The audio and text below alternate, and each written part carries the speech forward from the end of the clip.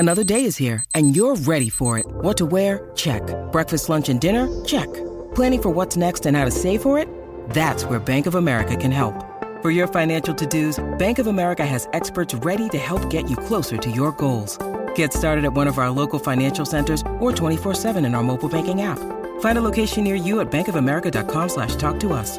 What would you like the power to do? Mobile banking requires downloading the app and is only available for select devices. Message and data rates may apply. Bank of America N.A., member FDIC.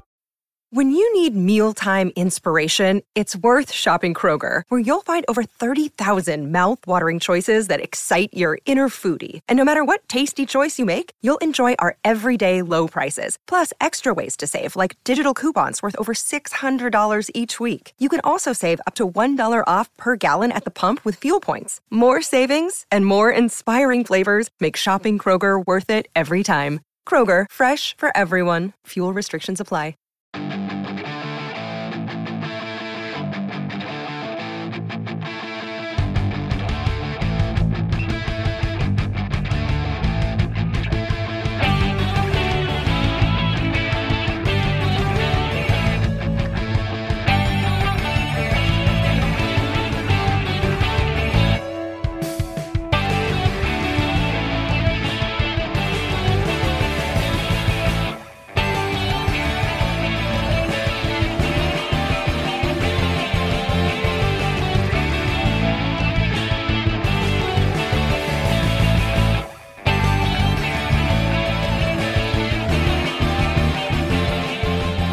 Hello out there, Morris speaking. Welcome to episode 153 of Love That Album podcast, proudly part of the Pantheon Podcast Network, devoted to music discussion podcasts. Happy start to 2022. Well, we all know that the world's not exactly in a wonderful place at the start of this year. It's a continuation of the shit show of the last couple of years, but that's as negative as I'm going to be. The rest of this is going to be positive. I was supposed to be recording this episode back in December of 2021, but I had some personal stuff going on in my life that did not facilitate that, so I deferred it to January of 2022. However, the episode that I was going to record this month, which was going to be a discussion of Joni Mitchell's Hejira, has had to be postponed to February of 2022 because of issues with one of my two partners for that episode, so they'll be available and healthy in the next month. So what have I got planned for you for this month? What was it that I could substitute in for a discussion about Joni Mitchell? Well, I was doing a bit of cleaning around the house and I came across a couple of tapes. This is going back a few months. Now, a little bit of a history. So in the mid-80s, I was going to RMIT here in Melbourne, and that fine institution had a radio station, an on-campus radio station, which basically was, I mean, in some ways it was no big deal because it didn't go over the air. It was just played out over the campus. But, you know, it was still fun. I got to play records every week, and, you know, even if one or two people listened, well, that's great. But even if they didn't, I got to talk and play all the music that I wanted to do. So another thing about me is that in the early 80s, I became obsessed with the Australian/British supergroup Sky. And if you go back to the early days of Love That Album podcast, you'll hear a discussion about this band between myself and my great friend Michael Persch. And we also did what was then a current interview with the band's drummer, Tristan Fry. So being at the student radio station, it was called 3ST, allowed me the opportunity occasionally to get an interview with whichever musician I was interested in trying to get an interview with, not very often. And when I heard that Sky were coming to town on a number of occasions, I used the opportunity that I was at 3ST to see if I could track down interviews with members of the band. And this happened on about 3 occasions. So, I mean, I was, 18 years old at the time. And to be able to meet my musical heroes was something that was really super exciting. exciting for me. Come to 1984, and one of the band's members, a superstar in the classical guitar world in his own right, John Williams, had left the band. Now, for those of you in the US who only associate the name John Williams with the composer of many Spielberg and George Lucas films and many other films, this is not that John Williams. This guy was a superstar in the classical guitar world. Him and Julian Bream were the two big head honchos in the revival, as I see it, of classical guitar. I mean, well, I guess it could be said that, Andre Segovia was the guy who probably single-handedly revived classical guitar in the 20th century, but John Williams was his student and was his prodigy. John Williams was actually originally born here in Melbourne, but moved over to England to play around Europe. As much as we like to claim him as our own, I guess that the opportunities for classical guitar virtuosity were not so big here in Australia in the 1950s or the 1960s. So his father took him to London, and eventually he got to play and learn from Andre Segovia. So as I said, that John Williams is a big name in the classical guitar world, as was Julian Bream. And of course, there are many, many other guitar players since then who've also carried on that mantle. But these are the two big guys in my musical life. So the opportunity to speak to anyone from Sky was a big, exciting thing for me. And in 1984, as I said, John Williams had left the band. His final album with the band was their sixth recording called Cadmium. What you're going to hear is two separate interviews. The first one is an interview that I did with Tristan Fry, and later on in the interview comes the band's keyboard player for the latter years, a guy called Steve Gray. That was recorded, as I said, in 1984, maybe about March of 1984, and I took the recording gear down to the Hilton Hotel here in Melbourne where they were staying and spoke to them in the lobby, and so you'll hear a lot of background noise. John had, as I said, just left the band a few months prior, and this was the first Sky tour of Australia without John Williams in the lineup. And they had another couple of guys. They didn't take over John's place. As is explained in the interview, they just decided to have the four remaining core members plus any other pickup musicians that they wanted to have along for the way, just to add some different texture. And I think on the tour after this one, they had Rick Wakeman, he of Yes fame and solo music fame, and that was an amazing tour. But this wasn't that tour. So for the first interview, I'm talking with Tristan Fry, the drummer, and Steve Gray, the piano player of Sky, and we're talking about a whole range of things, starting off with discussion about why John Williams had left the band. You will hear a couple of other questions asked by another voice. That voice belongs to David Green, who was my manager at 3ST, an engineering student at RMIT at the same time that I was at RMIT. He was also a massive Sky fan, so who was I to say, well, no, I'm doing this interview by myself. He got me the interview, so I figured, oh, well, okay, you can ask some questions too. And then I can't remember if it was later 1984 or sometime in 1985. No later than 1985 for sure. The tape's not labelled, so I can't be 100% about this. John Williams did his first solo tour of Australia since after leaving Sky. And once again, I had the opportunity to go and speak with my musical hero. I went to speak to him in his room at the hotel he was staying at in Melbourne at the time. I think it might have been the Hyatt on Collins or somewhere like that. And we spoke once again about his recollections of why he'd left Sky, what he hoped to achieve going forward. It was just really, really exciting stuff for me at the time. Now, before we go into these interviews, I should warn you that the sound quality of these tapes are not terrific. My ability to clean the tapes up is very limited. I'm still presenting these to you because it's still audible. You can still understand what's going on. And I'd like to give a special shout out to my great friend Peter Anzalatis. I haven't had a cassette deck in a long, long time, a working cassette deck. Peter did, and he quite generously loaned it to me so I could rip these tapes into my computer, clean them up as best I could, which, admittedly is not all that great, as I said, but I'm grateful to him. Because of his generosity, I'm able to make these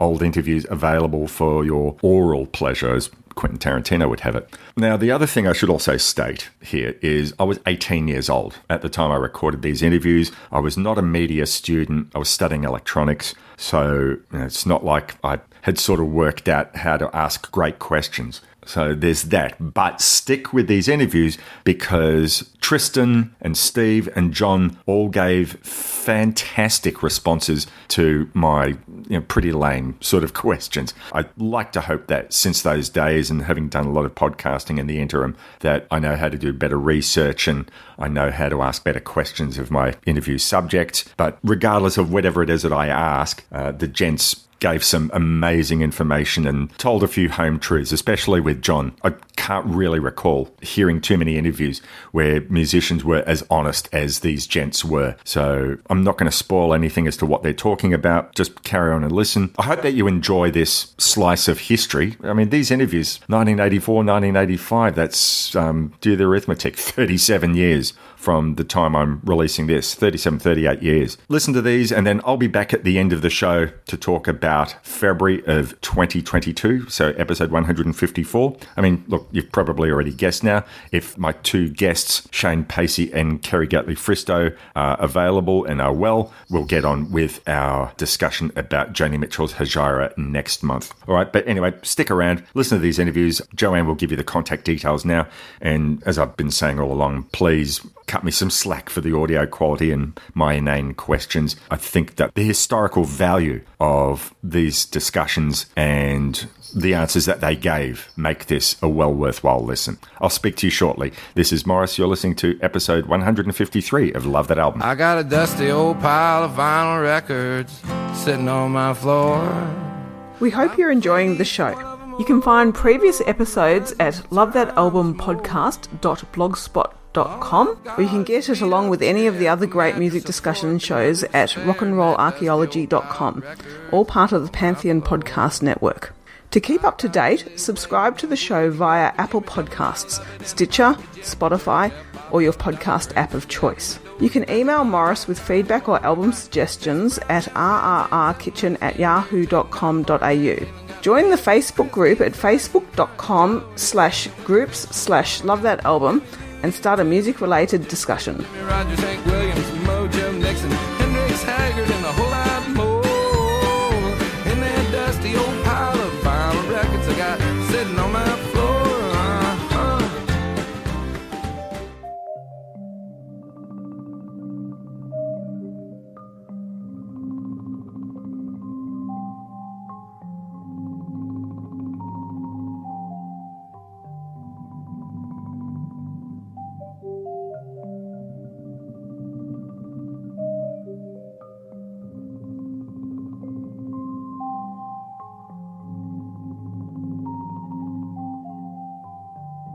Why did John leave? Was it out of dissatisfaction with classical content? No, I think he's got a lot on his plate at the moment. He decided he was going to take, a fair while ago, he decided he was going to take a year off anyway. I think he just wanted to pursue other things, and all kinds of things in his life were going on, kind of thing, and just wanted to have a rest.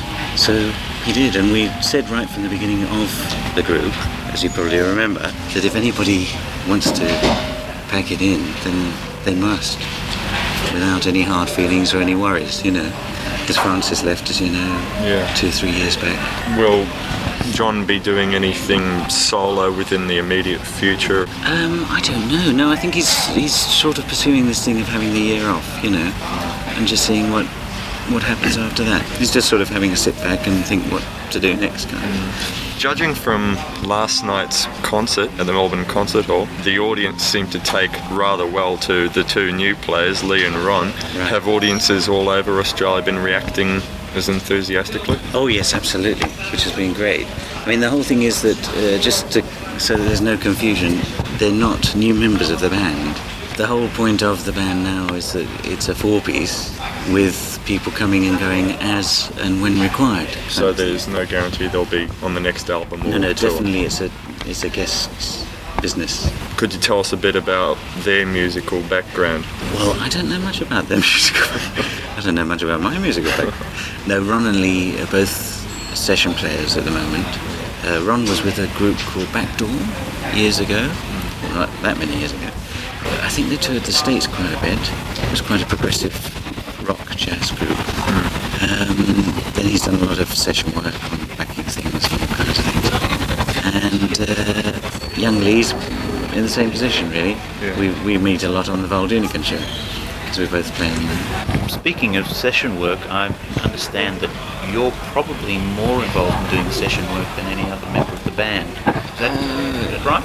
Yes, possibly at the moment, yes. I know Herbie, I see his name cropping up on albums That's all right. over the place. That's right. What sort of session work do you do mostly? All kinds. I mean, it's all faceless stuff that you don't get a credit for, which is probably just as well. But it's good fun, which is great. A lot of TV, film stuff. See, I mean, if you think about it, all day long you're listening to music on TVs, on films, apart from albums and jingles, that kind of thing. And you never know who those people are that are playing, but there is a team of people who are actually spending their lives doing that, It's a couple of years ago now. I saw flicking through the channels on television and went past I think it was BBC children's music program. Oh, right. And it was an introduction to percussion.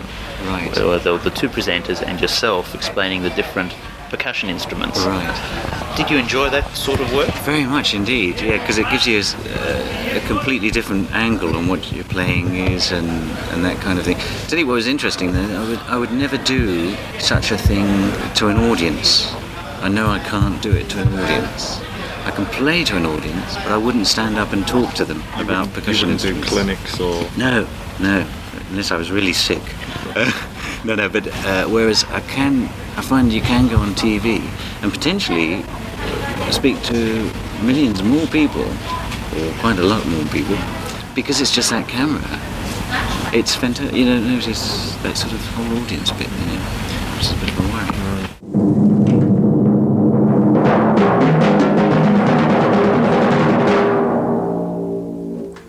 These are the timpani. The largest drum makes the lowest sound, and the smallest drum makes the highest sound.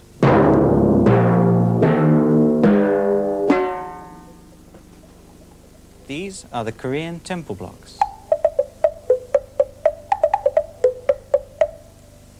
There again, the largest one makes the lowest sound, and the smallest one makes the highest sound.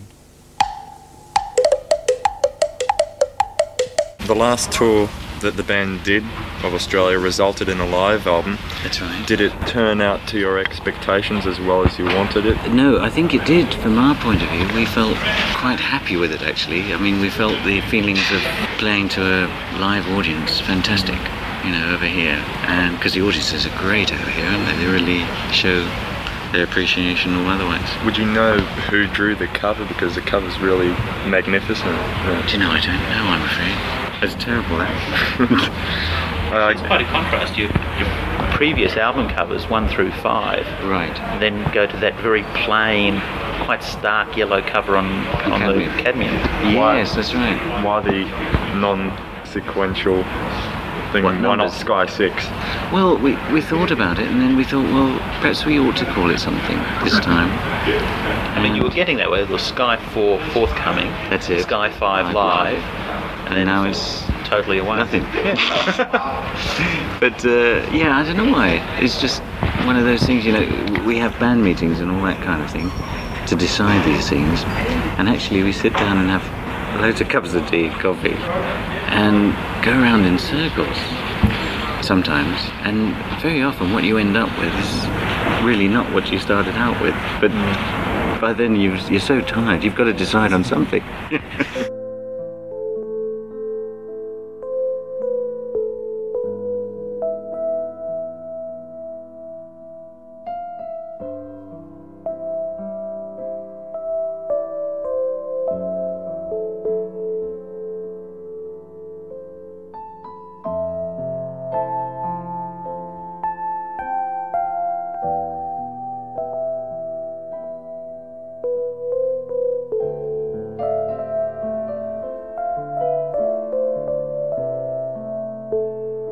I want to ask you a couple of questions about the new album itself. My two favourite pieces, yours, Then and Now, I'd say is one of the most beautiful tracks I've heard the band do. How did you come to write that one? Well, funny thing, I sat down, well, not so funny perhaps, but I sat down in the back room a long time ago in the flat and just sort of did the first theme of it and then left it.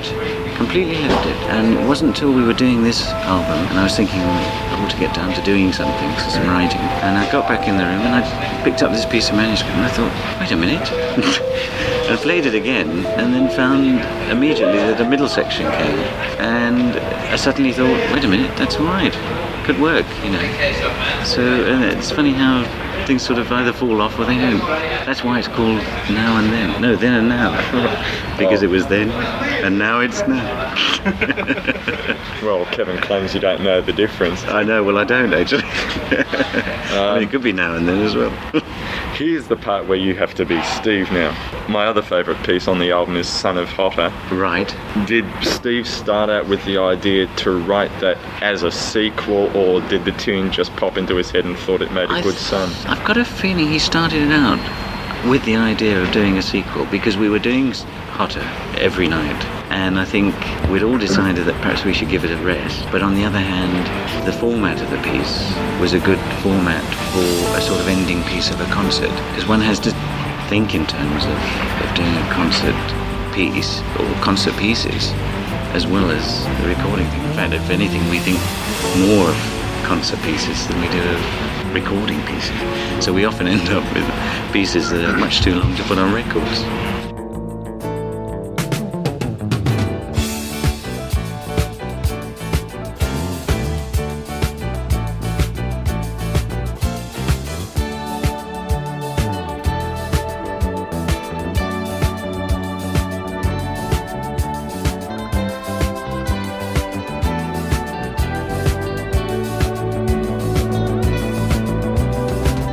I think Hotter, the live version for the Sky 5 album, I think the guitar solo of Kevin's was edited anyway. Was it? I was listening to it and it just sounded like it started too abruptly. It sounded like, oh, this has been cut. Right. But I'm not too sure. I'm just speculating. Could have been speculating. Speculating. I can't remember that far back. There has been a trend over the sequence of albums. Yes. That the pieces have got less, the recorded pieces are less concert pieces and more recording pieces. They're getting shorter. Just as a general rule. over the last two or three albums. Because, for instance, if you go back to Sky 2 and 3, yes, they're made up of 7, 8, 10-minute tracks. Right. If you look at Cadmium, I think the longest is 4.5 or 5 minutes. I don't think so, no. I think because we got Telex from Peru, which is quite a long... And Son of Hotter. Son of Hotter, yeah. I think what you're probably thinking is that the likes of Where Opposites Meet and FIFO, which were really long pieces, they were what, 18 or 20 minutes worth. Yeah. We haven't perhaps done one of those recently. No particular. Animals. Well, yes, the Animals was a long one. Scipio was a long one too, which was on. That's very early though, Sky 2. Yes. Was it? Yes, Sky 2. But yeah, and the Animals is a long one. There's no particular reason for that. It's just either one has a piece. That's it. That's it. I mean, Herbie at the moment and Kev, I think, have got an idea that they'd love to do a piece called Australia or something like that, which will probably end up you had that a long one, you know. Oh, you had that medley timey kangaroo dance with tuba. With the tuba, that's right. Tubaroo, yeah. I heard a few in the background, a few patriotic tunes. Yeah.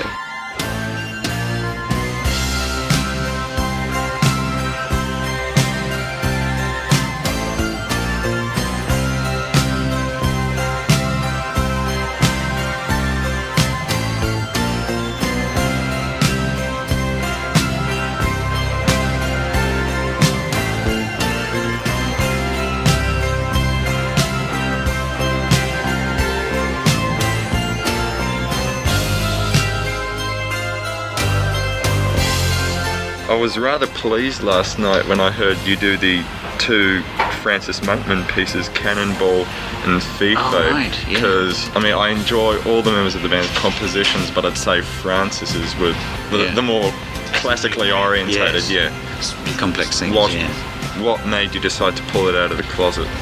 Well, like all our pieces, never really went into the closet. It's just that because one's constantly doing fresh material, that one then has to play it to give it a good chance for the audience and for ourselves as well to play it in. And therefore, the older pieces obviously take a bit of time out for a while. And just when we were coming away, we thought, well, what do we want to do for this trip? And we went through, obviously, the whole list of stuff, you know what I mean? And we thought, well, FIFA we haven't done for ages, and great to do again. And we were going to do FIFA instead of the animals, because that's a long piece as well. But we in fact decided that we want to do the animals as well, you know. It's a funny business when you sit down and try and organise a concert. You know, I'm terrible at it, but some of the boys in the band are great. You know, they really sit down and they can actually listen every number through in their mind's eye, as it were, and think, now that one will... The feel of the whole thing, so that one will go good there, but then you need to have this one here to... And even when you do the first couple of concerts, like we did, we had to change around a couple of pieces once we'd actually started playing, because there was just something about it that wasn't right, you know what I mean? So we had to move one piece to another. As from the program, there was one track of Kevin's from the new album, which was listed in the program, which was off. That was off. That was because... You probably also noticed that Sister Rose and KP2, which KP2 is Kev, they were switched. Well, we switched them for musical reasons because we just realised immediately that it wasn't working. Didn't feel right. But then, having switched it, Kev's piece of that new album, Fair, just couldn't fit in suddenly to where its new position would have been. So we just had to, unfortunately, give it the elbow. On the crying, poor Kev crying. Well, I tell you should let him do Ride of the Valkyrie. He's very upset about it. Yes, that's right. But for different reasons, not for musical reasons. Tell me, on the last tour, you came up with a novel sing-along thing, the Bathroom Song.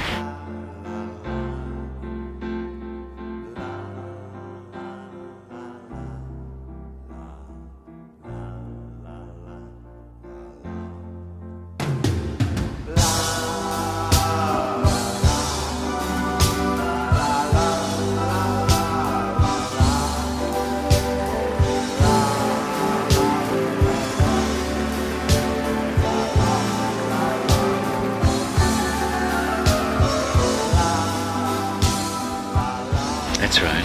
How did Herbie come up with the idea for that? I think he was sitting in the bath one day.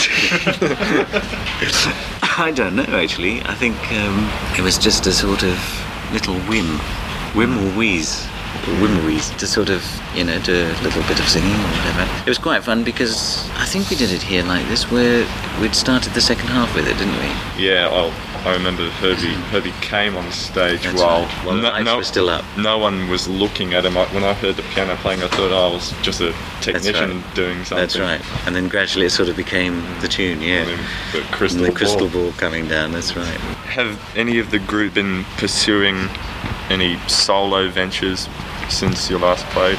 Well, we've all been pursuing our own solo careers, as it were, which, as you know, in Kevin's case, is a fair amount of writing. Steve, of course, is totally writing, really. His hobby, as he says, is to come and play concerts, because he had actually at one stage given up playing professionally because he just found it too much to be writing all the time and not playing. Whereas he gets out the playing out of the system by coming along with us a lot, And who else is there? Herbie, that's right. He's got his own little studio now in West Hampstead. When I say little, it really is minute. But he sort of has local folks who come in and do things, and they can rent the studio. It's not a sort of money-making thing, but just a sort of, again, a fun thing, somewhere to try out things, And so he's sort of pretty tied up with that. He does a few sessions and things, but mostly to say hello to the lads, you know what I mean? Because you miss the lads if you don't see them, on sessions. Who would be your favourite drummers and percussionists, guys who really influence your playing? I must be honest, I don't think they influence my playing because that sort of preconceives the idea that you can actually do some of what they do, and I can't, But people like Buddy Rich and Louis Belson, Joe Morello, people like that, I mean, are just fantastic players. And the likes of me don't even start with them, you know what I mean? What we do is different. Yeah. You know, it's sort of a completely different area, really. But they are fabulous players. In popular music, Yes. are there any drummers, percussionists who you think are outstanding? Oh, we can extend it now to keyboard players too. True. Well, they all are, really. But and all for People different. who stand out in your mind. That bloke with the Police, I think he's a fantastic drummer. Andy Copeland. Yeah. He really opens that band up, makes it work. You must get up more often. Yeah. And there are a lot of guys that you won't have heard of back home in England, particularly Barry Morgan, Clem Catini, Harold Fisher. Actually, I have heard of Barry Morgan. Have you? He was on the Blue Mink. Rick Wakeman album. Right, but he was with Blue Mink when Herbie was with Blue Mink. I mean, he's a just great player, you know. And like I say again, opens it way out, you know. But you don't normally hear these folks because they're doing session work or whatever. I noticed last night that the bands playing naturally stood out, but it was helped a lot along by the great lighting and the yes. We'd be nowhere without it. And the audio and the audio work. How much work goes into all that? I don't know. I mean, we tend to. There's a saying in England that you don't buy a dog and bark yourself. You know, so we sort of hire what we think are the best people and let them get on with it and say, look, that's your department. You do it. We'll be there on the night, and if you're there on the night, that's great too. We can wait. I'm quite fortunate actually because I've actually seen the band. You know, like because the original keyboard player was Francis Monkman. And I went to see the band not knowing I was ever going to be in it, so I've actually seen the light show and heard the sound from up front, and it's terrific. You know. Usually in newspapers and the media and the like, the band has been praised for excellent musicianship. However, I recall there was one occasion there was a music review panel on a television program down here. The format is they show film clips and there's a panel of people who think they can rate it. And it was at the time when The Animals Part 1, the single, came out, and it was described as Muzak, airline music kind of thing, and you know, wasn't valid. Even invalid. Oh, that's fine. How do you react to that kind of criticism? Well, no one's going to please anyone all the time. I mean, that's fine. That doesn't worry me. If they think it's music, then it's music. It's quite simple. Yeah, it's just no problem, really.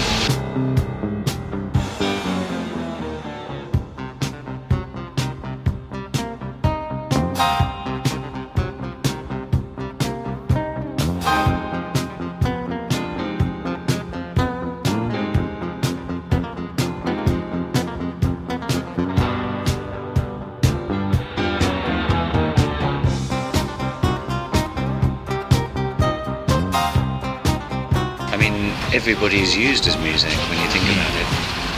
Frank Sinatra, you name it, kind of thing, in various forms. I mean, if you just turn on the radio any time of the day, you're actually being blasted with music, which is probably called the top of the pops or whatever at the time. You know what I mean? I mean, even the most avant-garde composers working in the Western world at the moment still end up as background music to a television documentary. I mean, music's always subservient to pictures in that sense. Yeah. In fact, in a way, our situation is sort of trying to bring music as an instrumental situation into a visual side of things, and actually trying to put on a show with it. Not a show, but making it acceptable in some sort of way, rather than just sitting in a hotel lobby and hearing music playing constantly and not being aware of it. I mean, when you listen to that sort of music and all that, some fabulous playing going on. Whether you like the music or not, the actual musicians there are playing fantastic, and it's rather sad in a way that people are not aware of it. I must be honest, I can live without it quite a lot of the time. The actual music as music. I mean, apart from the fact I make a living out of it, which I'm not going to go into. Yes. Not the kind of stuff you'd buy from a record store and take home to listen to? No, not only that, sometimes it's pollution. Like the other day we were up at the swimming pool at the hotel and it was great, the sun was shining, the wine was flowing, the lobsters were on the table. And music was totally unnecessary. And you didn't need the music, and it was an interruption to everything else that was going on. And that's a different story. I noticed there was last year an album of yours that came out in which you covered some Beatles tunes, or... Did that come out? Yeah. TV special. Okay, exciting. How'd you get involved with that? Well, was it a project you had in mind, or were you... No, it was strictly a job of work. The people that I write for, who were affiliated to ATV Music, just said, look, strange as it may seem, the Beatles stuff is starting to not earn us as much money as it used to. So how about just doing an album just for the radio stations? And it's all part of a very complicated union deal involved with British radio stations who are lumbered by needle time. You know, if they play records, their sort of needle time allowance is going down every record they play. So they said, we'll have an album that shouldn't be on sale. So as far as I'm concerned, it was never on sale in the UK. It was just done strictly as an internal deal. You know, but... obviously, I mean, they saw a market for it elsewhere. Yeah. I'd heard something was happening over here, but I didn't realise it had been released or anything. I think another idea of it was to sell it through department stores in the States, but I really don't know much about it. I mean, I just went off, did the job. It was something that kept me off the streets for a couple of weeks. What are your musical plans after you're through with Sky commitments for this tour? I'm writing a cantata with Georgie Fame, which is being performed next year as part of an anniversary celebration in Holland for a radio station, a TV station. It sounds heavy, but it's not. I mean, it'd be very much in sort of his bag and my bag, and sort of jazz, rock-oriented sort of thing. But it's very orchestral as well. There's a large choir and large orchestra. I do quite a lot of work for these Dutch people and get to write some quite off-the-wall things, you know. It's nice, you know, it keeps your brain ticking over. But he does so much work for the Dutch, it's almost Dutch. No, thank you. It's almost bad as Herbie's joke about the cat being the locksmith. No, it's not easy. Bolting out the doors. Sorry? I say try laughing to that every night. I was trying to say last night you'll probably remember it. Marimba. As in Moomba, you see, but I thought the word was marimba, and I went berserk. Couldn't work it out at all. Oh well, sorry about that. On the current album, Cadmium, there isn't a piece which was written by John. Now, did it just work out that way, or was that on purpose? He actually refused. We had to twist his arm an awful lot to get Antigua onto Sky 5 Live, because he sort of didn't really want to. He feels, I think, in the company of like more established writers, like say Kevin and myself, who can actually make a living at it, he feels very shy, which I would, you know, if I was sort of in the same position. And we said, look, you know, come on, John, check one out, because, you know, they're always lovely and everything. But he just, at that point, he sort of said, no, not this time. And, you know, we don't push. But if he feels comfortable not doing it, well, it's okay. There are no rules, you know, there's no sort of... Well, thank you very much, both of you, for taking the time out and... Not at all. Saying a few humble words. Yeah, sorry, I didn't realise you were down here. I was just upstairs in the old room waiting for the old phone calls, you know. Who phoned you? Through the hotel? Yeah. Well, they didn't know. Well, then, they must have got the wrong room or something. Yeah. Because I was sitting by the old Oda Cologne for sorry, mate. Half an hour. No problem. Are you getting all this? Yeah. Well, yes. We'll edit this out later. It comes out in the mix. What's the interesting part of the interview? In the wash. Sorry about this. No, it's not your. Do you want to start again? What we had here was mere speculation. I'll ask you for sure. One of my favourite tracks on the Cadmium album is "Son of Hotter," which you wrote. Did you start off with the idea of having a sequel, or did the tune just come to your head and think this is very hottish? It was entirely down to the fact that we were just getting a bit tired of playing Hotter, but liked the idea of it. You know, we just wanted to change the tune, that was all. So it was written to order, more or less. I must be honest, I don't like the version on the album. mix, I was sort of in charge of it, and I overproduced it, layered it with too many synths, and all the sort of raw energy that works on stage isn't there on the album. Yeah. It's very, very much a stage piece, but it's just lurking at the back of the album for anyone to hear it. Actually, I kind of thought of something else. What, each of you, do you prefer, I'm not speaking in terms of working, say, with the band, but in writing or performing, do you prefer more classically oriented pieces or more upbeat, perhaps jazz or R&B type music? I must say I don't prefer either, any of them. I mean, to me, I don't know if Steve's the same, but it's a bit like, reading a book. Whatever you're reading at the time or whatever you're playing at the time is the thing that you're really quite wrapped up in. It might sound silly, but even if it's only a 2-minute throwaway piece, you are wrapped up in it and enjoy it. I mean, when you're playing Tuba Smarties, that's the only thing that exists in the world is Tuba Smarties. You're not thinking, bloody hell, I should be playing. Beethoven fave. Yeah. 1812 or so called it. Funny, isn't it? Last night I noticed that with Ron Asbury's sax being added, right, and with the flute during Sahara, you had a more jazzy feel. Were you after that? Or? Well, we knew that would come from a saxophone, especially Ron. But it wasn't in fact intended. I mean, it wasn't like we go for a jazzy feel, therefore we go for Ron. I think more the thought was what John gave to the band and what we valued greatly was the human voice, even though it was expressed through a guitar. And however wonderful all the synths are and all like the electric guitars and all that thing, part of the contact with the audience comes through the one-to-one, And we thought, well, we don't want to go for another guitarist because in the sense that Lee is not a replacement for John, because you don't replace John Williams. In a way, you don't replace any artist. You look at what the opportunity is given to you by the departure of one member and where you can go. So really we were thinking in terms of still having that human one-to-one contact expressed through a different medium. And the fact that it turned out to be a sort of jazz medium is slightly irrelevant.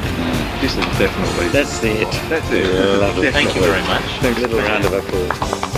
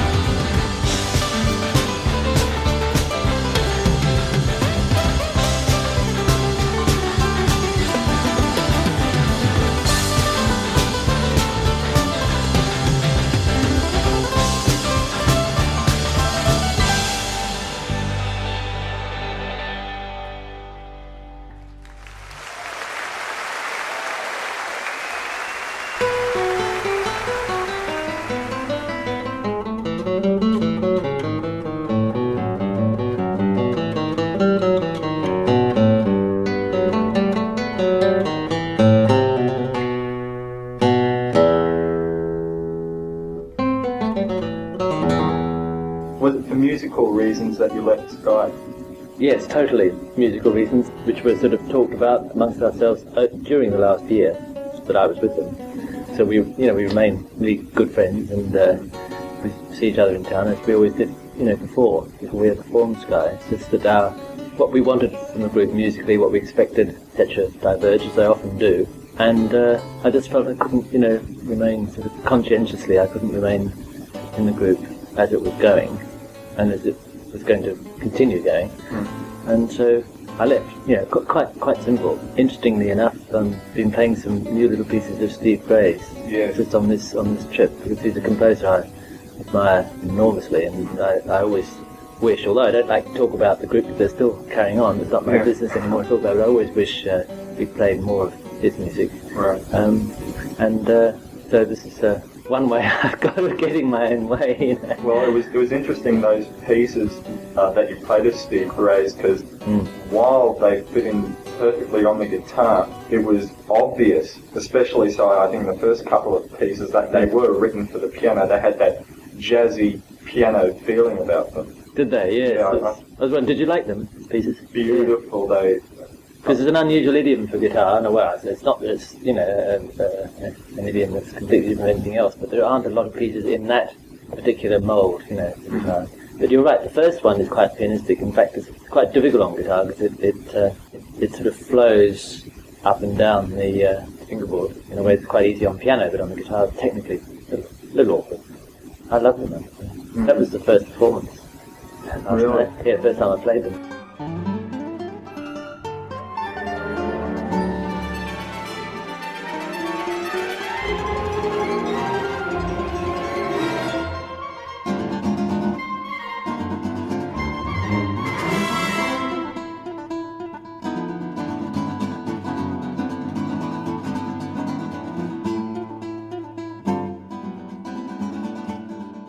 Now that you've left Sky, will you be making any more albums in that vein, and in the vein of albums like Changes and Travelling? Not that I know of yet, certainly no plans. I don't see any point in going over past ground. And none of those things, whether it was the record like Changes and Travelling, or indeed Sky, were ever sort of premeditated changes of direction. They were things that happened. As you know, we said endlessly when we did interviews, all of us in Sky, and I've said often on my own as well, they're just developments that happen as a result of knowing other musicians that you respect and perhaps know socially as well as musically in London. So I don't envisage any particular new direction or change of direction. I have a group called John Williams and Friends in London, which is all acoustic instruments, but we first formed that back in 1974 with a musician, composer, keyboard player, and also an old friend of mine called Brian Gascoigne.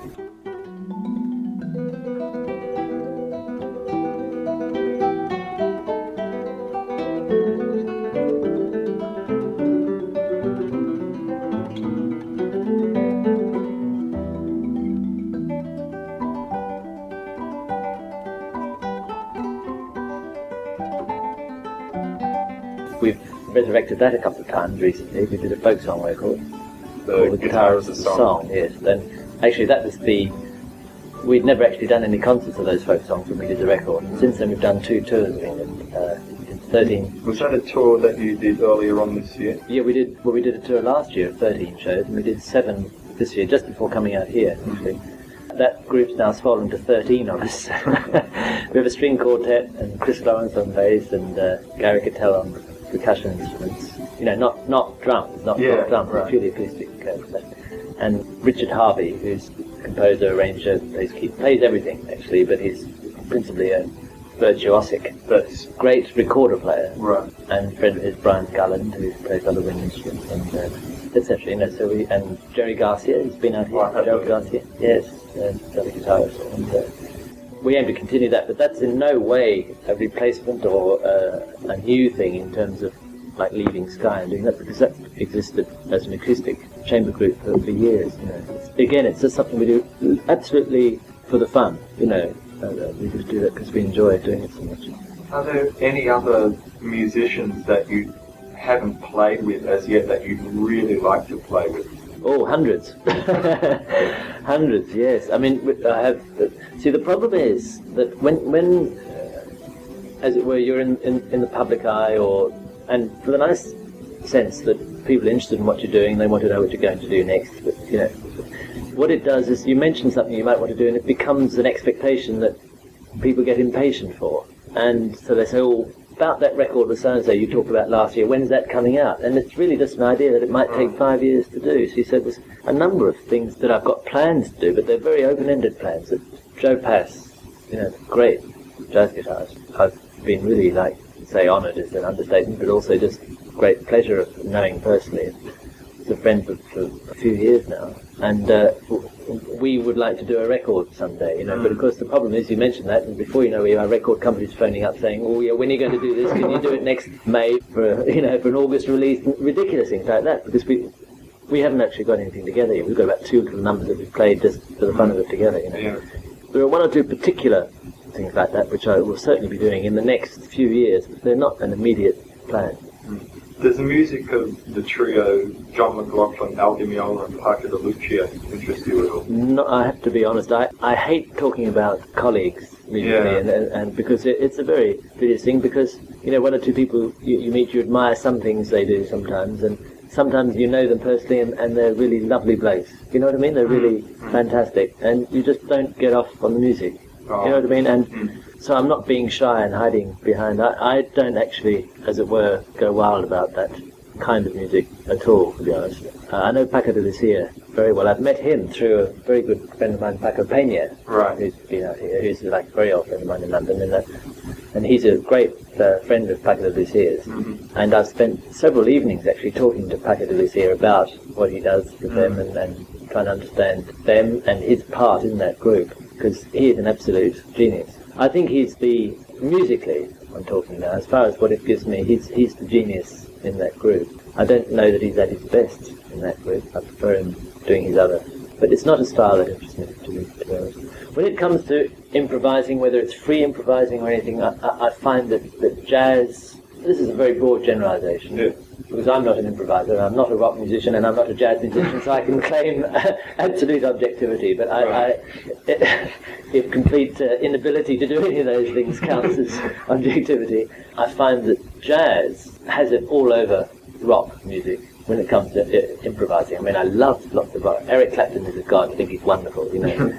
But a lot of these sort of, whether it's the free form or semi-free form rock improvising, leaves me absolutely cold. I find it barren of musical interest. You know, jazz has it so many times over, on all levels: spiritual, soul, invention, beauty of sound, beauty of melodic line, etc. You know, and I'm a great jazz fan in that way. And is that how you got to play with Cleo Lane? Probably indirectly, yes. I mean, because I met them years ago down at Ronnie Scott's Jazz Club in London, and Ronnie Scott's a good friend, apart from being a very loyal colleague, who's asked me to play down the club, which I always appreciate, although I don't find so much time these days. If a picture paints 1,000 words, then why can't I paint you? The words will never show the you I've come to know. My father was a jazz guitarist, you see, so I'm not saying it's in the blood in that sense, because I'm not a jazz player, but I sort of feel what it's about, you know, and as long as people very kindly, nicely write idiomatic jazz music for me that I reproduce, in other words, I read it, and that's just as legitimate as improvising, you know, as soon as you've got musicians playing together, it has to be written down. You know, you don't get the Duke Ellington band all improvising, you know, improvised solos, but the stuff, the main form is written down. So, like John Dankworth, often when I'm doing shows with him and Cleo, he writes me a few choruses out of different things, and I play what he's written, you know, and that's a great enough honour and pleasure, you know, in itself. Paul Hart, I don't know if you remember, he did, I think, the first or second tour here with John and Cleo. He did their keyboard playing, and he plays the fiddle as well. Well, he's brilliant sort of composer, keyboard player, bass guitar, does everything. Very well known in England, came through the National Youth Jazz Orchestra. He wrote me a piece this year in London with the National Youth Jazz Orchestra, sort of concerto. Jazzy idiom in bits, not a jazz concerto really, but so that sort of thing I like a lot. But it gives me a very strong predilection towards the jazz side and not the rock side. Although, as I say, like Eric Clapton and one or two of the players, the rock players, are great, of course. A few months ago, only in some newspapers, there was some information about Julian Brehm, a player who you played with on a number of occasions, having hurt himself in some sort of accident. Do you know anything? Oh yes, he's getting better. He's been practicing that, man. Oh, so he's going to be playing. It was very nasty accident, yes. But obviously he's been practicing. He's just about to go to the States for a tour. Oh. So he's been having therapy, and he hurt his arm badly. Right. But luckily no serious damage is done. Oh, will you be playing with him soon? We're doing a BBC broadcast in January together.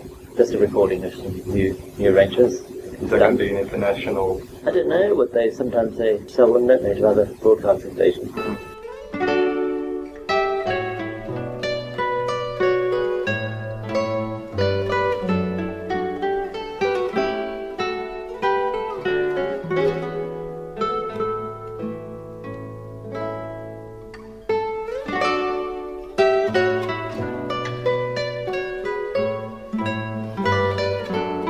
How did you get involved with Amnesty and the Secret Policeman's Ball? Do you know, I can't remember. I think I'm known for a few things that are particular. They're not charities. I mean, they're charities to the extent they're raising money, but let's say, causes, political, social causes, unknown, because I've spent a lot of time with one or two in particular. So I think it's just when you're known to sympathise with, or to identify with a particular cause, when there's a fundraiser comes along, people know.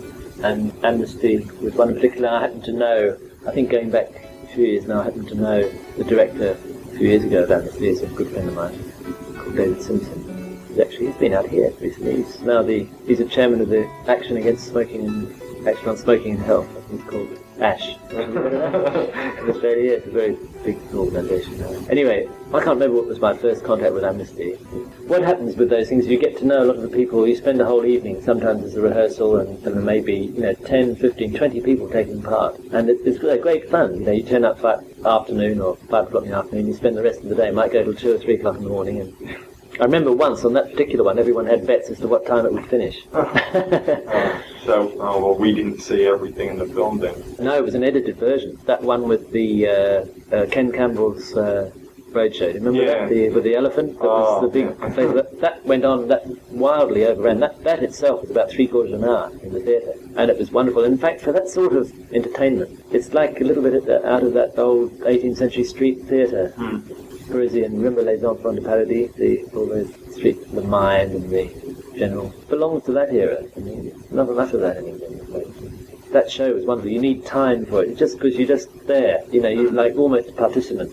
It would be, it would be a unique kind of show, blending the comedy with the different styles of music, so you probably would have attracted audiences that you might not normally attract. The problem with that particular one is when they make the show, and they make the film, which raises a lot of money, made an enormous amount of money for Amnesty, that great success, and the record, you have to curtail your artistic judgment a bit. I did a sort of duet thing with Pete Townsend on that show, which was a complete fiasco, because the microphones weren't working. All the bit I worked out for one of the songs, it's very, very difficult to actually to mix my style with Pete Townsend's style. Actually, I don't think artistically it's a good idea. He's a lovely bloke, Whose idea was it for you to look at? Just the director, the chap who was organising the show, not John Cleese who was directing it, but Martin Lewis who was putting it together. He was great. Pete Townsend fan says, "Hey, you two must do something together." And of course, it's fun to do. It didn't work as far as I'm concerned. Artistically, it didn't work at all. But then it's there, and it's a sort of feature of the show, and it helps the atmosphere of the show, even if musically it's very good. Had you been an admirer of Townsend for it? Never got off on that at all. I'm not a rock fan in the sense I know all that they've done. One or two of the songs are great. I mean, actually, those songs he did on that show were terrific. I think he would have been better off doing them without me. I mean, I'm not being critical about him. I think it was just an idea of doing something together, and it would have been better. But I did work out one very good accompaniment for one of the songs, and I can't remember it was... Won't Get Fooled Again. Won't Get Fooled Again.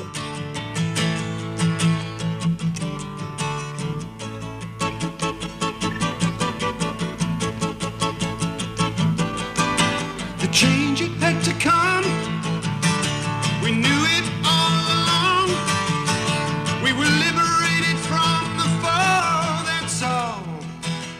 Was that the one I was doing? That was the one that That was the one that showed up on the film. I saw you playing there, but it sounded like only one guitar was playing. And considering the style of the playing, I thought that must be Pete Townsend. It was strictly. So you just saw me looking very busy in the background. And I thought, I didn't think you'd be faking it or something like that. What's that microphone turned off? Yeah.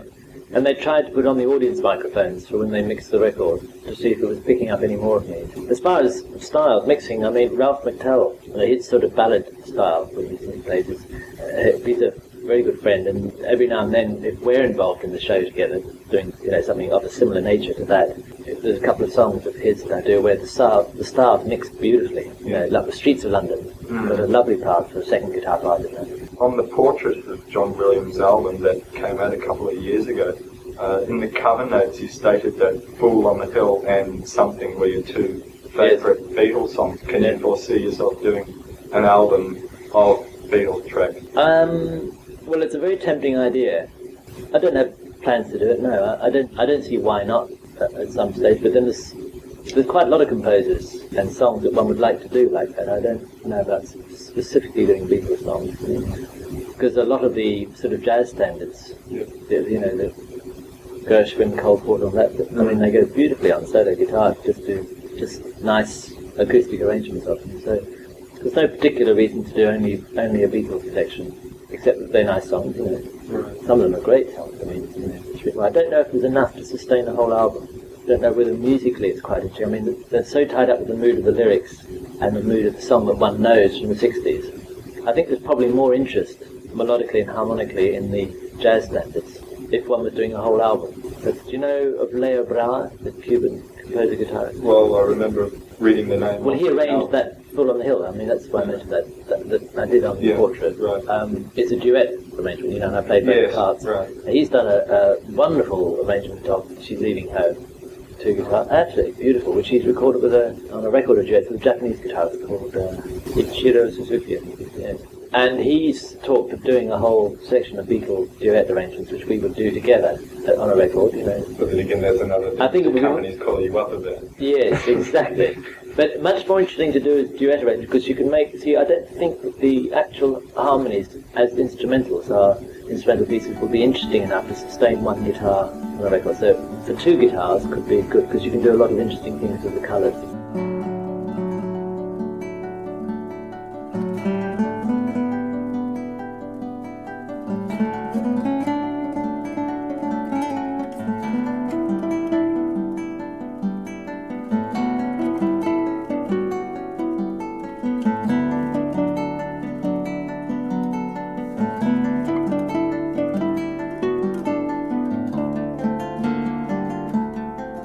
Why did Sky decide to re-record that particular version of Full on the Hill?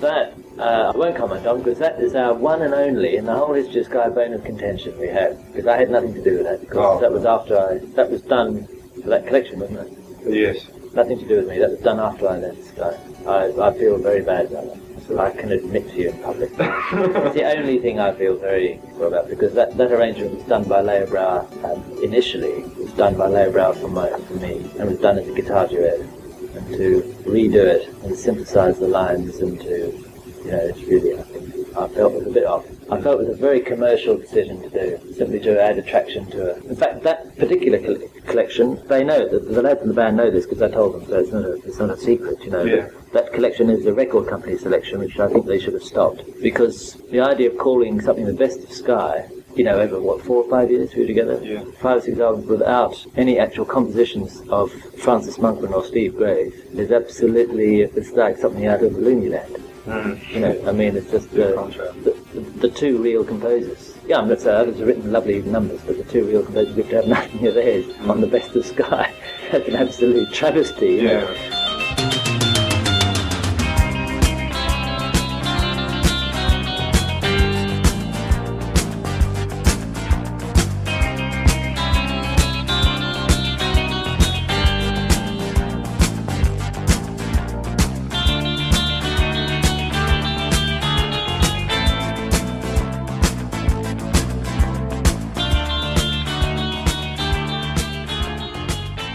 Who are your favourite musicians, not just to do with guitar, but any instruments in any field? I can't, you know, because there are so many wonderful players in all fields, on all instruments of different ages. You have your favourites, but they're sentimental favourites. I don't mean they're bad because of that, but they're sentimental favourites. Like, you remember the wonderful time you ate caviar and vodka on a houseboat, I don't know, 14 years ago on holiday. You know what I mean? You remember certain things. You can't then go and say caviar is your favourite food or whatever. You just have do you know what I mean? You have a certain sort of, and also those things stay with you because if they were great things, you like them, but you can't say you like them more than, you know, it's full of, I mean, I could give you an example. I mean, Heifetz has always been, you know, the violinist. Yeah. There's just something about that person, the things, the whole life, history, personality. And yet there are some pieces which I've always treasured of his. I mean, old records that he's famous for, you know, concertos. And Itzhak Perlman, who's, I suppose, the other violinist that I really admire. On 2 or 3 of the big concertos, I actually prefer his playing on them to Heifetz. But it's not like saying Itzhak's better than Heifetz, you know. I mean, you can't say that. And you hear young players, you know, and they do something really fantastic. And that goes on with different forms of music, different instruments. Insofar as with classical guitar playing, it's interesting how that attracts people who would not normally be interested in classical music as such. I can think of quite a few people who I know they say, classical music, not my bag, but when it comes to I said, well, what do you think of classical guitar playing and that stuff? They said, oh, guitar's a great instrument. Yeah, anything, Right. And they enjoy that. What do you think that might be attributed to? Well, it's a fantastic instrument. I think it's the immediacy and the range of expression, whether it's within a particular field or over, crossing several fields, areas of music. But whatever it is, it's a very immediate, it's very personal, it has it's the touch, you play it with your fingers on the strings. Even if you're using a pick sometimes, it's a very, you've got both hands there. And I think it is the lack of mechanical, interruption or mechanical means that are there. It's a very physical instrument, You touch the thing, Yeah, right. And that goes in the music too. It's the main surviving traditional instrument, I suppose, like flute or violin. I mean, they're refined Western developments, aren't they? The modern instruments, the woodwind, the stringed instruments, but they are refined versions of very traditional, wind instruments, flutes, pipes, all over the world, plucked instruments.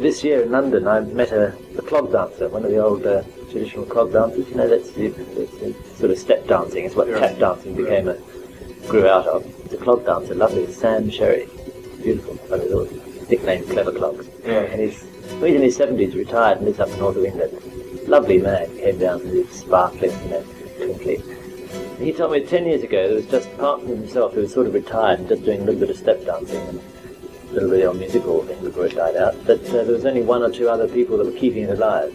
And he said there are now 200 clog dancing societies. And I think it goes generally also with sort of return generally with the crafts and the arts, a little bit back to the countryside, back to the old crafts, which in the 60s and 70s was very much a middle class, trendy thing. Well, it still is, it's a little bit self-conscious, but I think it's actually taken deeper roots. At times of economic, social crisis, you see the shallowness of the values that have developed over 50 years. We tend to be very short-sighted. You think technology, it's fantastic, these new things, they've been developed for the last 20 years. We forget there's been a few billion years of history before us that have done, a few pretty good things, I think it's depressing politically and socially what's happening, but I find it irrelevant, really. I think that people go wild over synthesizers and electronic music. That's fine. A lot of nice stuff comes out of it. And if they like it, it's good. But I don't view it as musically very important, actually.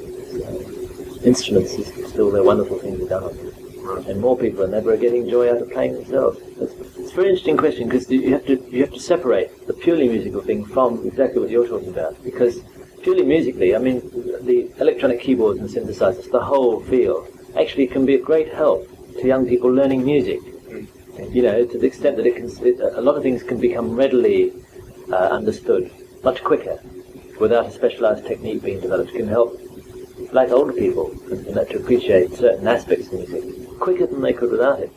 But that's purely musical. The sickness, what I call the sickness, comes in when you relate it to the culture, because it signifies that there's a lack of culture. It doesn't express anything. It's not. If you take the obvious, the extremely obvious and other end of the spectrum, if you take like Indian music or flamenco, you've got music which is 100% expressing a culture, and which is, maybe a very specialised thing. They may not all, some of them may not be one's favourite music, but it's a very real expression of a living culture, something which people are living in their everyday lives.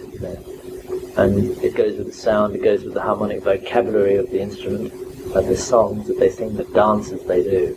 With synthesized electronic music, of course, you're dealing with the cultural vacuum. All it's doing is expressing the current social, cultural vogue of the society. And if that society is in a mess, which ours is, it's not expressing very much. All it can be used is like a mirror. It's a mirror to it, but it's not an expression of it. So it's a mirror to. That's why it's wonderful for background music, jingles, ads. It's just what the doctor ordered. All it has, it's at the service of. It's music to be made use of. To take it back to the guitar, are you doing any teaching I like teaching in classes. I like working over a week or 2 weeks in like a summer course or a specific period. So I usually do that once a year somewhere. The last couple of years I've been at Paco Peña's school festival, guitar school come festival in Cordoba in Spain, and it's up to about 80, 90 students, quite a few of them just auditors and a lot of them players. And I'm concentrating more and more on ensemble music, guitar duets, trios, and sometimes even getting everyone just to play a few simple old Renaissance dances, maybe 50 of them all together, but mainly duets and trios, more than solo music. If there's a very good solo player coming along. Plan to teach again down here soon? I want to have the time out here to do more. See, but my original plans a couple of years ago to spend 3 or 4 months a year out here back in Melbourne. I've got a baby boy now, he's only 2, and I don't live with him. So he and his brother just live around the corner, so we're sort of great mates and all that, which is fine. But because their boy doesn't, they don't travel with me, and vice versa, I don't travel with them. Therefore, I don't want to be away for that long. It's a purely personal thing. So trips out here, I mean, I obviously continue coming out. It's lovely. I love being back, but they're only sort of like 3-week trips, and it's not really long enough to get going a continuity, of involvement. I'll be back in February for a couple of weeks, and probably later next year and the year after. I'll be coming back. I'm doing the music for a film up in Sydney next year, which has just got been confirmed as being filmed in January. So I'll be out in February to look at that. Right. Take the bits back to London because I've never done that before.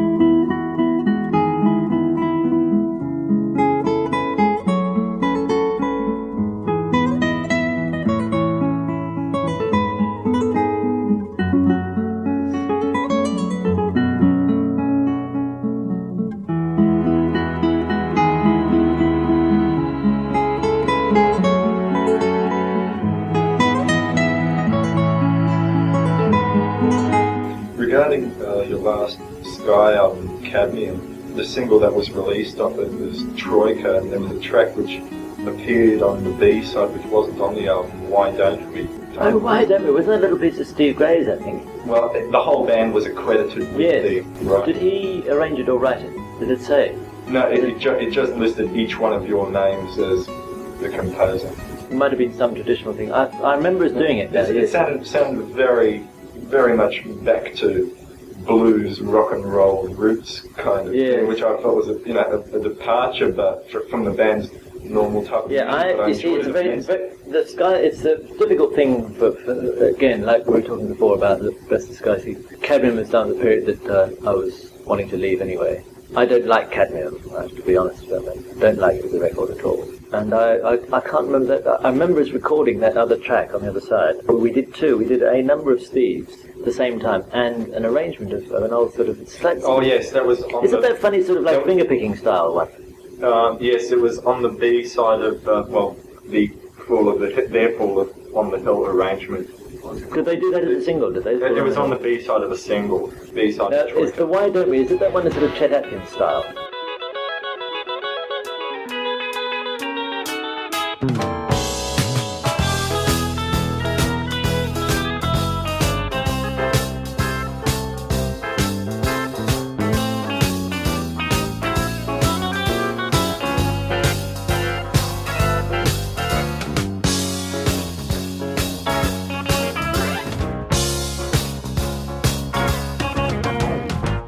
Is that the one? Yeah, yes. I remember that. Yes. It's quite fun, actually. I did enjoy doing that. I do remember that. Yes, I like that. Did you just think, let's have a blues session, or hence the title, Why It Don't was We? the sort of thing, for a B-side, they could do something which is not necessarily typical of what we do a lot of times. It's sort of slightly tongue-in-cheek, and that was quite fun. But generally, can be not a subject we talk about. What are your plans after this tour? I've had a very, very busy year this year. I did a festival in London, South Bank, called South Bank Summer Music. It's a 2-week. Basically, it's been a chamber music festival for the last 15, 16 years. And they have an artistic director, as it's called, usually for 3 years at a time. This year was my first year. So I had a very busy year putting that together. Just choosing, I played in about 7 of the events and had to sort of generally oversee and, get the whole thing together. There's an administration department that does all the donkey work, but, in terms of musically, I had to. And various other things, sort of moving house and family problems and all that. So, and that's all sorted out. So I've got a slight easy time for the rest of the year once I get back. I mean, I've got a few concerts to do for Christmas, nothing really heavy. And then in the new year, I'm coming back here in February. I'm playing in Perth only. I didn't play in Perth on this trip. I've got a few concerts in Europe in March, April. And I'll have this South Bank Summer Music next summer, English summer again, and to go to Spain again. Just do a few concerts, so I'll be a little bit easier the next year than I had this year. Will you be playing in Melbourne and Sydney again around this time next year, do you think? No, well, my ABC tour is always a 2-yearly event, but quite apart from anything extra I might do through the college or the Arts Centre. But in fact, next year I won't be out again for playing, that's for sure. I might be back apart from February, I might be back at the end of the year on a social, not for work.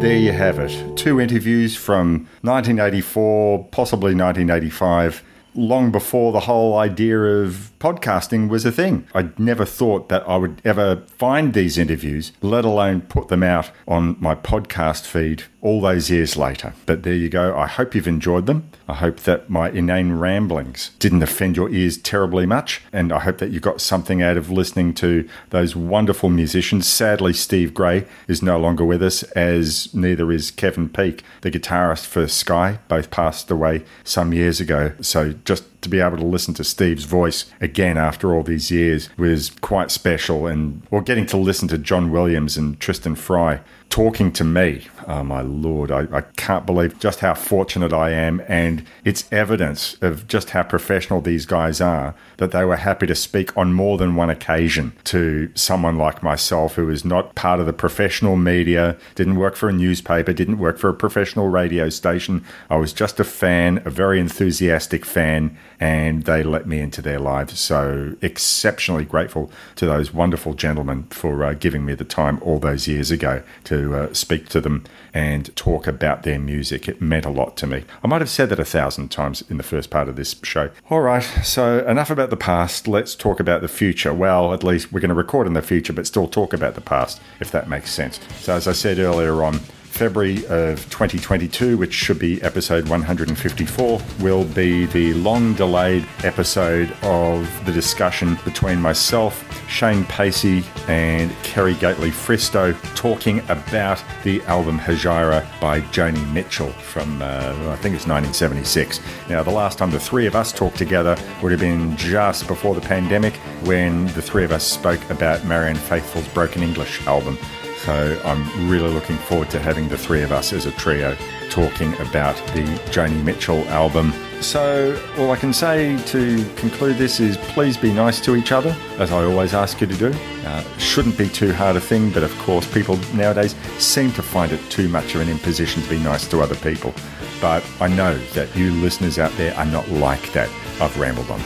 Look after yourselves. We'll speak next month. All the best. Cheers.